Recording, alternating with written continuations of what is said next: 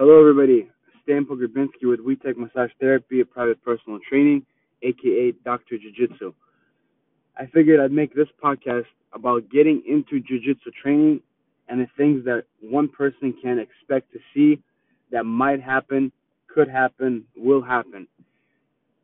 Now let's get into it. I got into Jiu-Jitsu at a little bit of an early age. In my early 20s, late teens, I started experimenting with Jiu-Jitsu, grappling, and I didn't finish actually getting into Jiu-Jitsu or realizing that this is what I want to do until my mid-20s. When I got into my mid-20s, I was already working out. I was already a personal trainer. I started doing massage therapy and looking at how Jiu-Jitsu and other sports affect the body. I started then helping my fellow competitors with their muscle tension, muscle fatigue, addressing muscle imbalances, and I'm doing all this, putting it all together for them. The problem is, what I see happens all the time is jiu-jitsu is much more than you think. Just like any other martial art, except I don't do other martial arts as much as I do jiu-jitsu. That's why I'd like to speak about jiu-jitsu and the grappling aspect of it. A lot of times we spend on the floor, on the ground, in these positions that could contort our body and put our muscles in a shortened state. And also, it's not static. A lot of it is dynamic and static at the same time, meaning sometimes I'm moving, sometimes I'm holding a position, sometimes there's resistance, sometimes there's no resistance and I'm moving freely. Either way, we overuse these muscle groups. Now, what makes jiu-jitsu really interesting and fun in today's age, I think, is that everyone develops a certain game, and they've developed this game in order to learn jiu-jitsu. People choose different routes, different games, but in the end, all the moves connect together. We just choose a certain game so we can build on it, our repertoire of techniques. Either way, the fundamentals are fundamentals and leverage is leverage. These are just strategies that they call a certain game, and then we use this game to connect to other games. The thing is, these different games that we choose, different positions, will overwork certain muscle groups, some games more than others. For example, some person might choose to lay on the left side, have their left foot hooked on the training partner's foot, and always be curling with their other leg to keep them close to them or push them away with the knee, and have their right hand up in terms of a frame. This is just an example of a constant position that somebody wants to be in all the time to get good at moving from that position.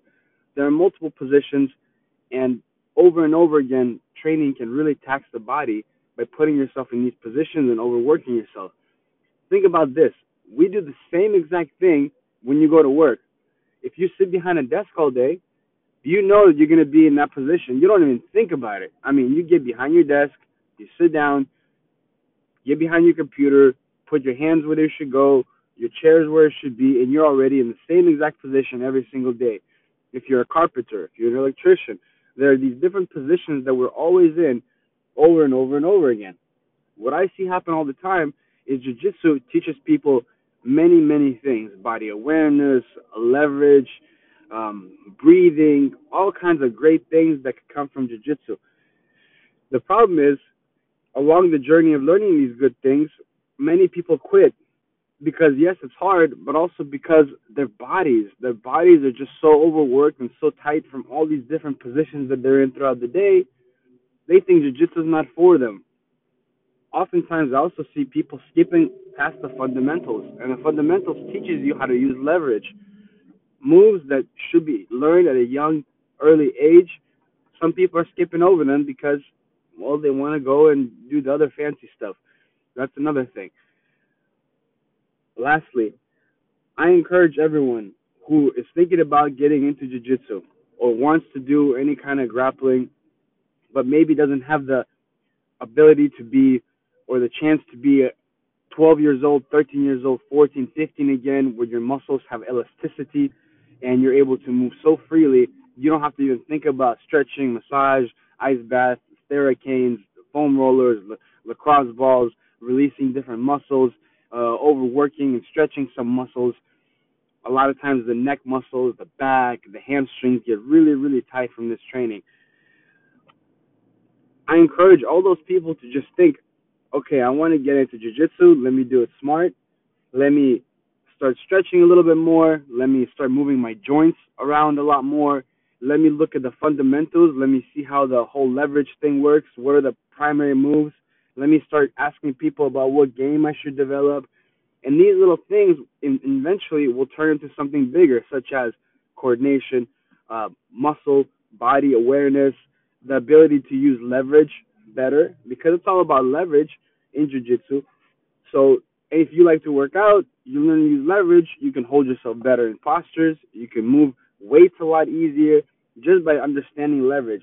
And I've been working out for many years, but then I started doing jiu-jitsu and realizing that, man, this is probably what a lot of grapplers and martial artists and people that know how to use leverage realize, that yes, I was able to muscle a lot of weights and I understood positions of a lot of weights, the powerlifting. I mean, do you really understand it? There's always levels to it. I get it. But I was lifting weights is what I'm trying to say.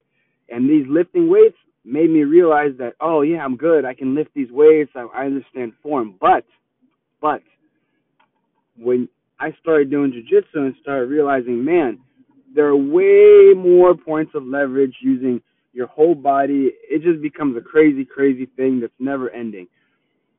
I encourage anybody who wants to try it. Now, I'm sure jiu-jitsu is not for everybody. However, if you are thinking about doing it, you find maybe a massage therapist.